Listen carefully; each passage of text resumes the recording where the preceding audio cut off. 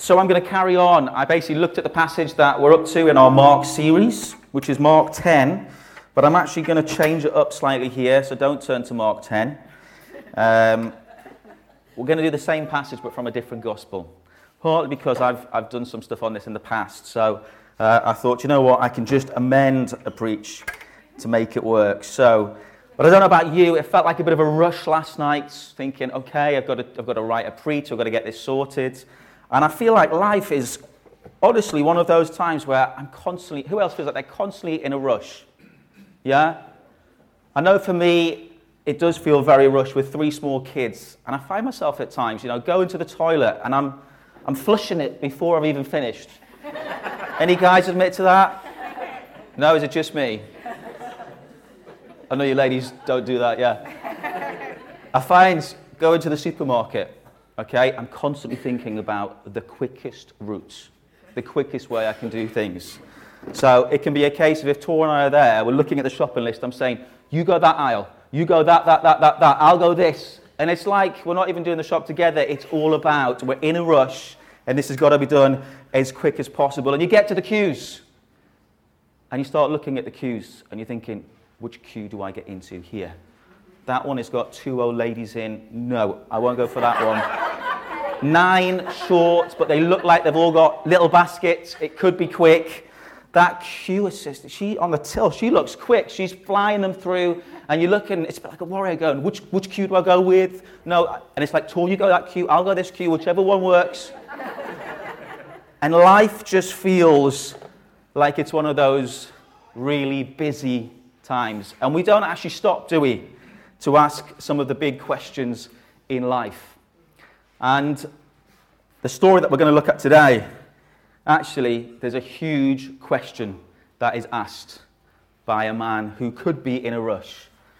But he does ask a really big question. And if you have got your Bibles, if you want to turn to Luke 18, I'm going from Luke because I think the passage also helps us to understand different stories in the passage help us to understand this story. It's Luke 18, verse 18, and it's the rich ruler.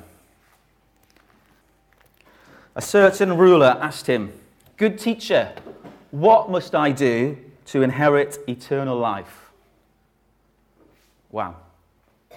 Huge question just been asked by a guy to Jesus. "Why do you call me good?" Jesus answered. "No one is good except God alone. You know the commandments. You shall not commit adultery. You shall not murder. You shall not steal. You shall not give false testimony. Honor your father and mother." "But all of these I've kept since I was a boy," he said. When Jesus heard this, he said to him, "You still lack one thing. Sell everything you have and give to the poor, and you will have treasure in heaven. Then come, follow me." When he heard this, he became very sad because he was wealthy. Jesus looked at him and said, "How hard is it for the rich to enter the kingdom of God? Indeed, it is easier for a camel to go through the eye of a needle than for someone who is rich to enter the kingdom of God." Those who heard this asked, "Who then can be saved?"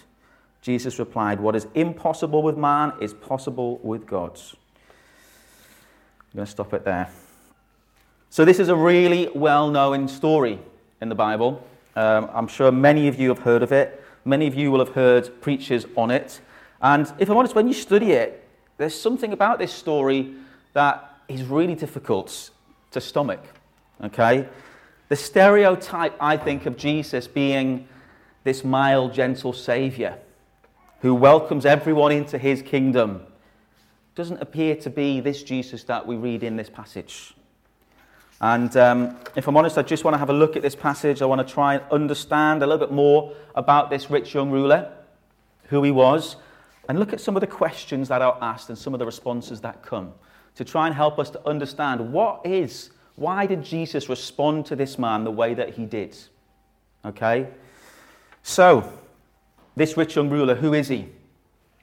Well, this story is told in 3 Gospels. It's told in Matthew, it's told in Mark, and it's told in Luke. And this is obviously Mark 10. This would have been where we were progressing. And I've chosen Luke's because it comes on the back of three stories, I think, that help us to understand some of where Jesus is going in what he's doing in this story. And the first is actually what I preached on last time. It was the persistent widow. Okay, you see that at the beginning of Luke 18, if you've got your Bibles open. And I spoke about how actually this persistent widow, the whole point of this story was to remind us, firstly, that we become totally dependent to a loving, generous God. Secondly, you've got this story of the Pharisee and the tax collector. And Jesus essentially told this story to people who were confident in their own righteousness. Okay? And actually don't miss this, because this rich young man fits that mold. He appears to be confident in his own righteousness. And then in verses 15 to 17, you've got Jesus blessing some children that he taught. And, blessing some children that were brought to him.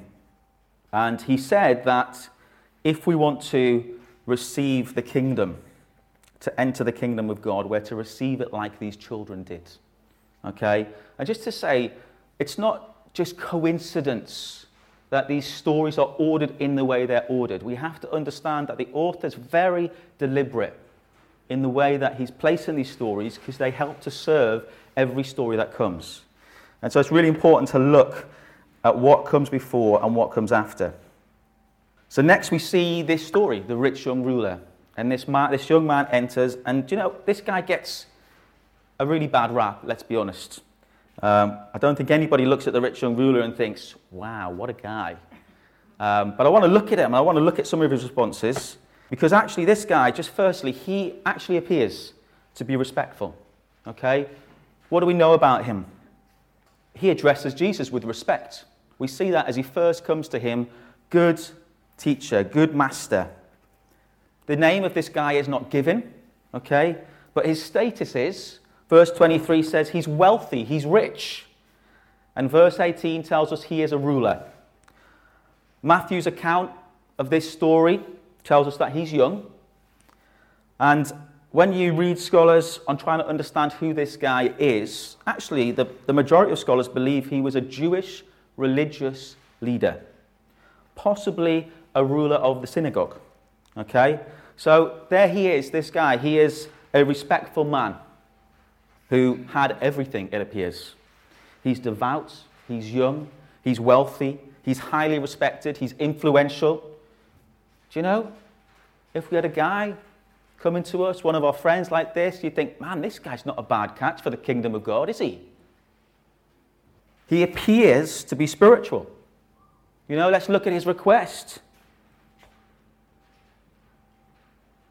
He wants to know about eternal life. He doesn't appear to be a materialist, someone who's only interested in things. He feels a need in his life, and he wants to be right with God. So he's approaching Jesus. He doesn't want to miss out.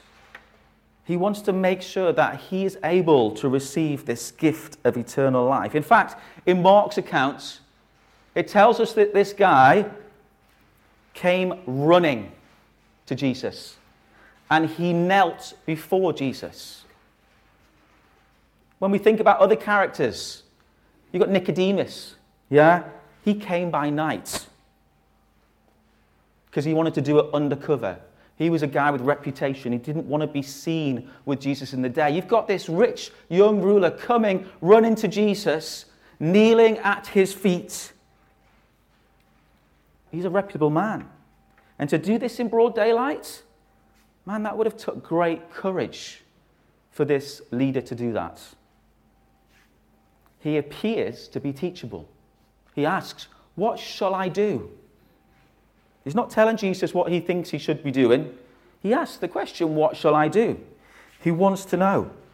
He appears to be sincere. He appears to be respectful and spiritual and teachable.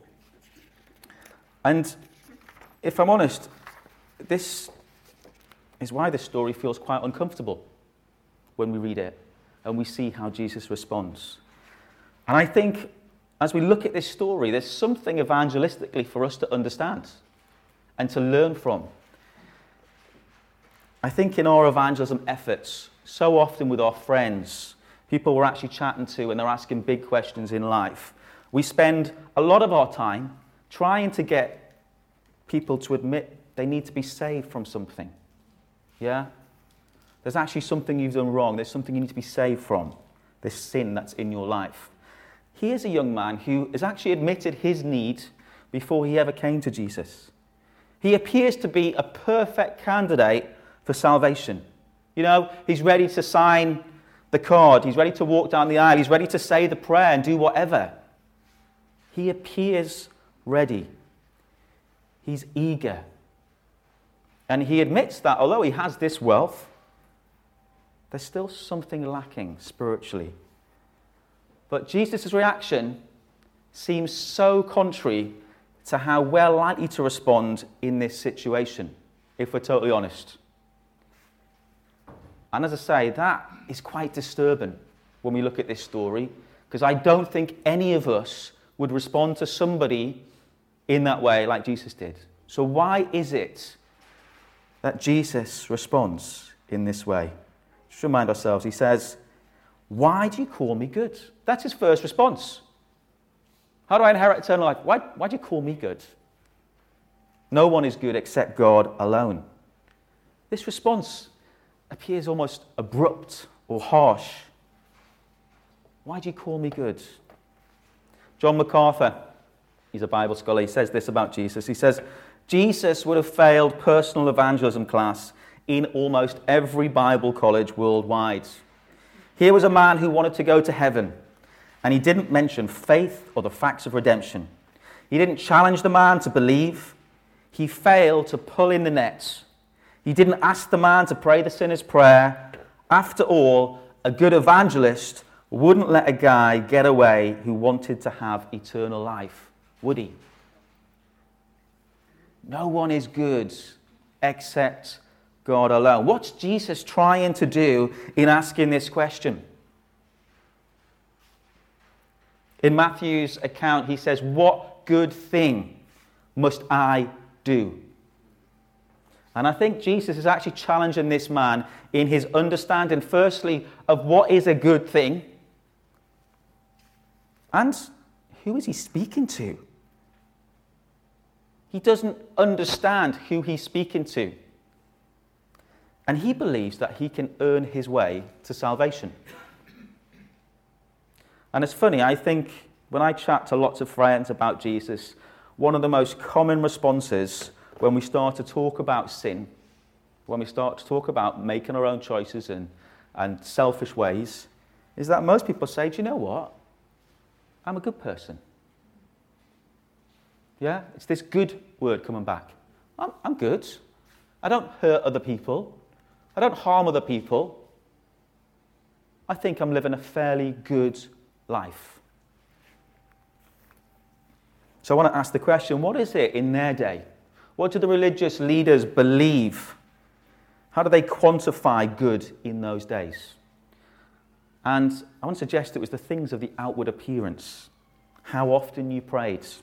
How many laws you obeyed. All of the things that people perceive. And this man who's approached Jesus obviously believes he is a good man. And he's an upstanding man in the community. And Jesus is confronting this mentality that he has. It's like, how do you even know me? You've made this assessment of Jesus from the outward appearance again. And it reminds us of this story that's in this chapter. The Pharisee and the tax collector. The Pharisee thought that he was righteous because of the things he did, didn't he? He fasted and he prayed and he kept the law. And in that culture, those were the things that would have made you stand out and would have made you feel self-righteous. And it's something very much in their culture. We look at Job, okay, in the Old Testament, and we see what happened to him. He lost everything. He was a wealthy man with influence and a good family, a large family. And for these things, he was seen as a man who had great relationship with God. And he lost it. And what was people's assumption? You've done something wrong against God. And that's why you've lost everything. It's why you're not wealthy anymore. God has taken it away from you. And this was the mindset that was there. And that mindset, I want to suggest, hasn't really changed in Christendom. It hasn't changed here. Wealth and influence was seen as success and that you had good relationship with God. And I think specifically, maybe more in the African nations and in America, the health and wealth is preached all around. That if you honor God, He will bless you with material things. It's a huge bit of teaching that people use. And it's wrong. Jesus moves on then to start asking him about the law. And he basically gives him some of the commandments. He says, you know the commandments. Do not commit adultery. Do not murder. Do not steal. Do not give false testimony. Honor your father and mother. I'm pretty sure with this guy's response, he's just broken one of those commandments. Do not give false testimony. But there's suggestions that he misses the first 4 commandments, Jesus. And those 4 commandments are all related to relationship with God. And he focuses on these 6 commandments, which are all to do with community. And he's asked a very selfish question. How do I? Everything for him is an individualistic thing. It's about how righteous he is. It's about how he makes his way to eternal life. And Jesus is trying to pick up on the fact that this isn't an I thing. Salvation isn't found in the I, it's found in the we.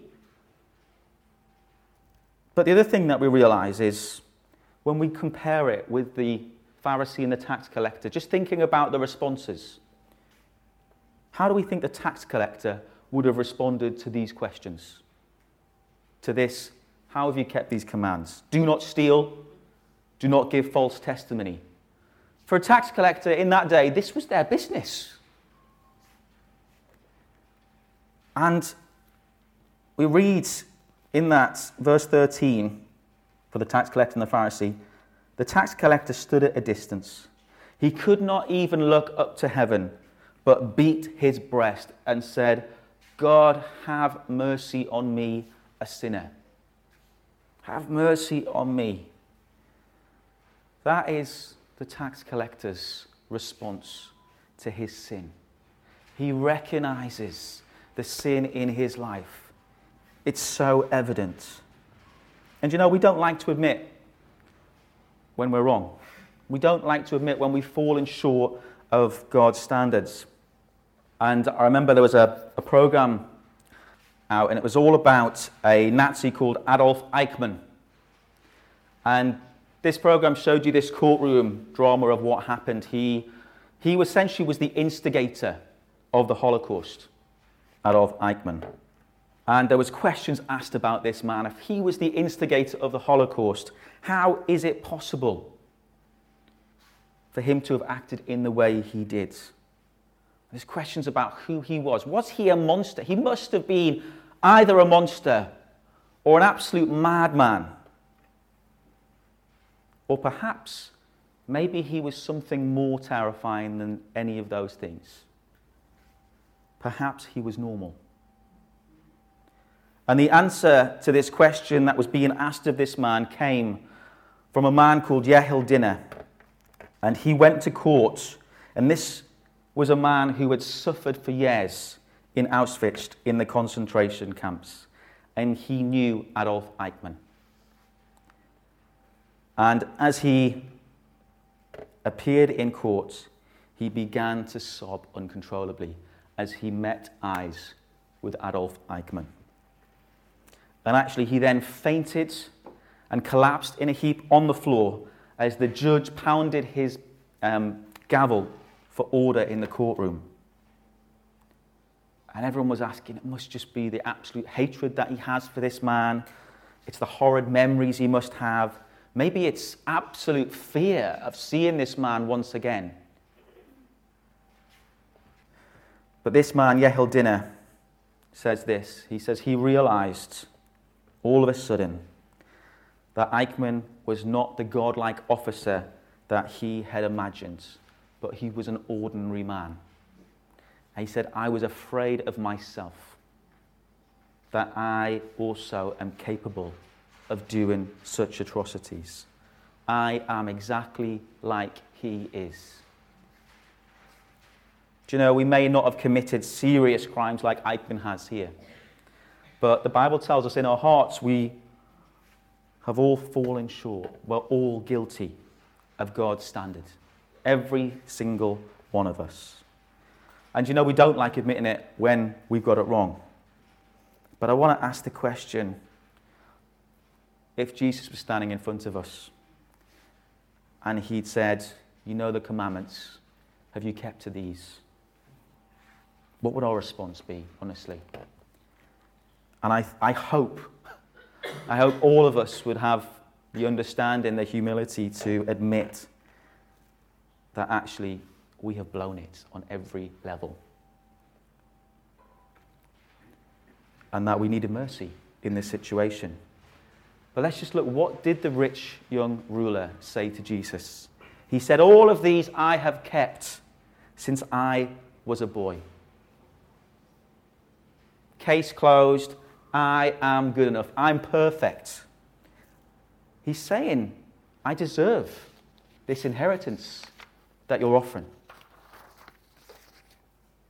And it reminds us specifically, and I think this story's there specifically, it reminds us of the tax collector.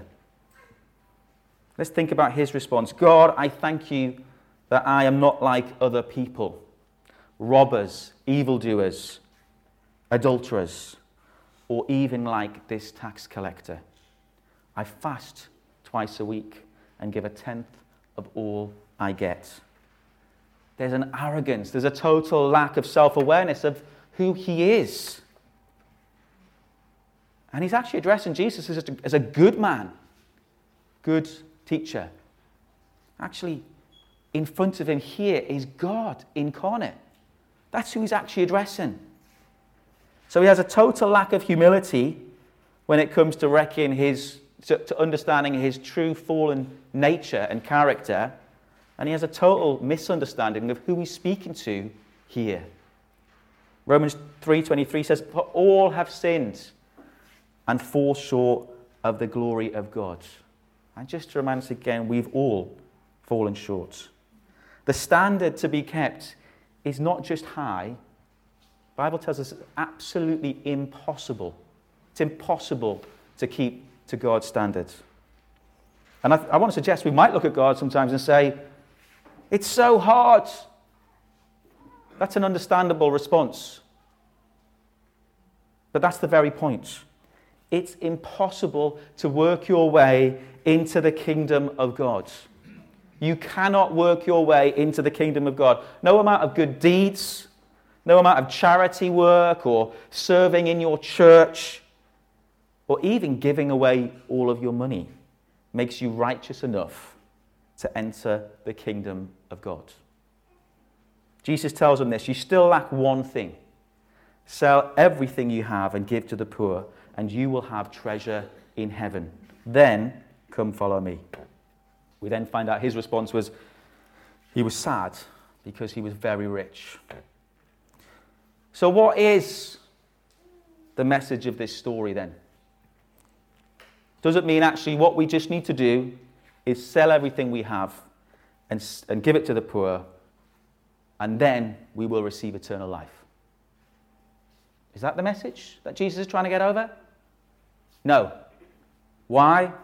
That would make it fundamentally another works-based agenda. That we could earn our way to salvation by giving everything away that we have. That's not what Jesus is saying. Jesus is actually addressing the heart of this young man. This young man thought that he could earn his way to salvation. He thought highly of himself and thought, do you know what? I'm sure to be the right sort of candidate that God's going to welcome into his kingdom. He's going to welcome me into eternity because, do you know what? I bring something to the table. But Jesus, what he did is he exposed the idol in this man's life. He exposed his self-righteous heart.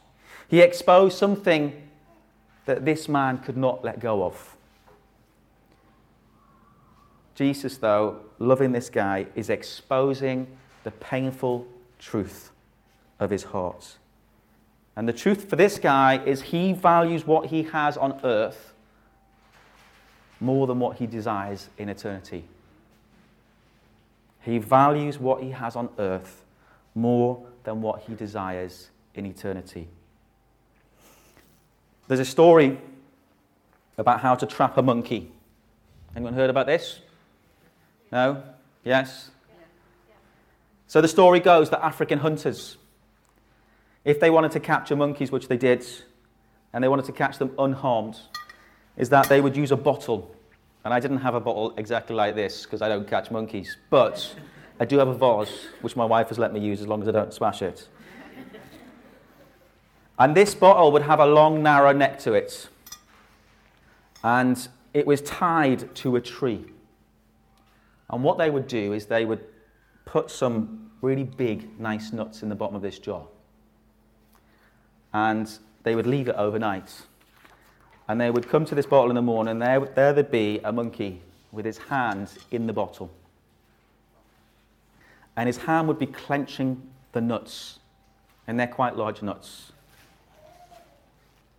At any time, this monkey could have been free simply by opening its hand and letting go of the nuts. But it was impossible for the monkey to take their hand out of the jar holding the nuts. And what would happen is the monkey would be there, caught, because he couldn't let go of the nuts, because he wanted them. And he just had to let go. And the danger is that our attachment to possessions keeps us from a total dependence on God. Jesus told this young man to sell it and to give all he had to the poor. Not because the poor needed the money, although they do, but because he needed to be liberated from his belongings. We actually read in Mark that Jesus loved this man. Okay? Jesus loved this young man. And the advice he was given was for his own good sake. He needed to be liberated from his belongings. It was his wealth that he worshipped, and he worshipped it above God. It was his idol. So Jesus says, how hard it is for the rich to enter the kingdom of God. Indeed, it is easier for a camel to go through the eye of a needle than for someone who is rich to enter the kingdom of God. You know, most of us will have heard this metaphor. It's a really powerful metaphor, but I want to say people have struggled with it for centuries trying to understand what it actually means. Some have suggested that it refers to a gate in the city walls, okay? And as you came with your donkey laden with goods, as you came into the city, you couldn't get that donkey through the gate, through this small entrance that the donkeys had to go through. You had to take everything off the donkey to get the donkey through, okay? But the problem with that is there's no such evidence of this gate ever existing. The Greek word used in the original text means a sewing needle. But in any case, we're not going to be able to solve this one this morning. Jesus is talking about trying to push something much too large through an opening much too small. And the only way to get something much too large through that type of opening is to get rid of all of the excess, to let go. I want to say this about wealth. Wealth has the potential to lull us into thinking we do not need anyone. Wealth entices us to believe that we will be satisfied with what it can purchase, with what it can do. Wealth often becomes the rock that we build our futures on. It's the bricks and mortar, it's the pensions for the future life. And success to the world actually is about independence. You've succeeded if you've become totally independent of others. That's how the world would look at success. But I want to say the Bible tells us the exact opposite, doesn't it? The Bible reminds us that we are utterly dependent on him, that he is the only one who will truly satisfy, that he is the rock that we can stand firmly on. We know it. We've seen it in our lifetimes. In 2008 with the financial crisis, we saw the markets crash. We saw suicide rates increase massively. Why? Because people had built their hopes on their wealth. It was their safety nets. It was their pride and joy. It was their reputation. And suddenly, in an instant, it was wiped clean away. I know the company I was working for at the time had made an awful lot of money the year before, and overnight, £2 million we lost, just based on the stock that we had and the price that came down. I want to say this as an aside, because it's really important when we talk about money, that wealth is not evil and it's not wrong. Actually, it's the love of money that is wrong. And for some, this will be an idol in our lives. I just want to remind us, actually, as a country, this applies to all of us because we're all wealthy compared to many countries in the world. I think so often we look at the Bill Gates or whoever it is in the world who's massively rich and wealthy, but we've got to look at our own lives. So for some, this will be the idol. For others, the idol will be different things. It might be relationships. It might be friends or family. It might be acceptance. It might be how many followers you have on social media. It might be about how you look, about your health, about your fitness. The question is, are these things going to hinder your dependence on God or not? Are you going to hang on to these for dear life? Because following Jesus like this doesn't work. That's what you're doing if you're holding on to something that you're not willing to give over to Jesus. You can't function like this. I want to suggest we need to keep coming back to the fact that it's simply impossible to please God with the things that we have done or accomplished with our own deeds. Our salvation is not dependent on the things we have done or do. Everything that we have is his. Okay? So I want to ask the question, are we trusting in our own futile efforts, or are we trusting in Christ's death to save us? That's the key that Jesus is trying to pinpoint. I want to end by just looking a little bit at the story of Jesus and the children, because this story comes right before this wealthy young man. And it's a few passages. And actually, once we understand it, what we're doing is receiving the antidote to falling into the trap of this young ruler. Jesus has actually given us the answer before he probes the question again. So it says, verse 15, people were also bringing babies to Jesus for him to place his hands on them. When the disciples saw this, they rebuked them. But Jesus called the children to him and said, let the little children come to me, and do not hinder them, for the kingdom of God belongs to such as these. Truly I tell you, anyone who will not receive the kingdom of God like a little child will never enter it.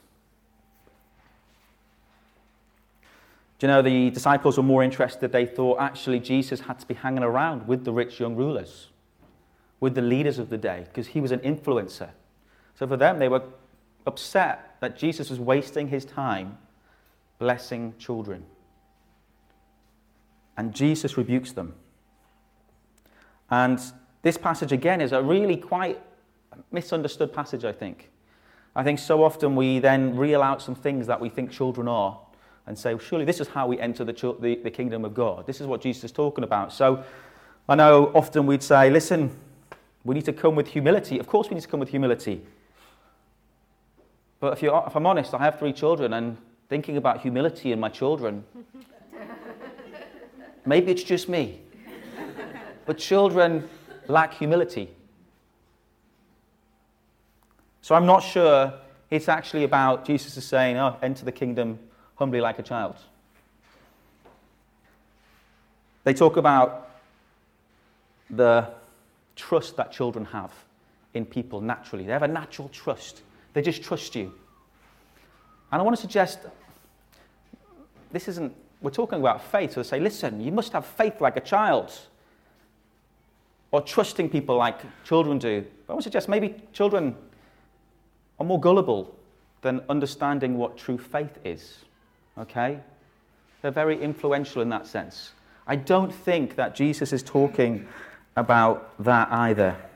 I think actually, when we look at the passage and we understand the age of the children that are being brought to Jesus, he refers to them as babes, okay? And they're actually being carried to Jesus to have a blessing. And it was something that parents did. You know, the problem is we actually see pictures, don't we, that people have portrayed of the children coming to Jesus. And it's these 7 or 8, 9-year-olds.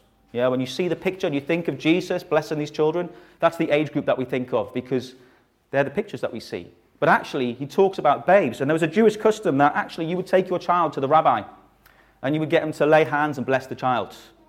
But this is for children under 1. Okay? And I think it's really important to understand that when we think about what is Jesus saying when you come to the kingdom like that. I think there's something here of not coming in our own strength. Okay, the babes, they were carried by their parents. We must not come through our own understanding, our own wisdom, our own good works. We can only come to Christ in our helpless state. Okay, looking to him and to his grace alone. I think that's what this passage is commending us to do. It's their helplessness, not their goodness, that commends them to Christ. Just like the widow who was totally helpless. She had no options and she was coming with that agenda.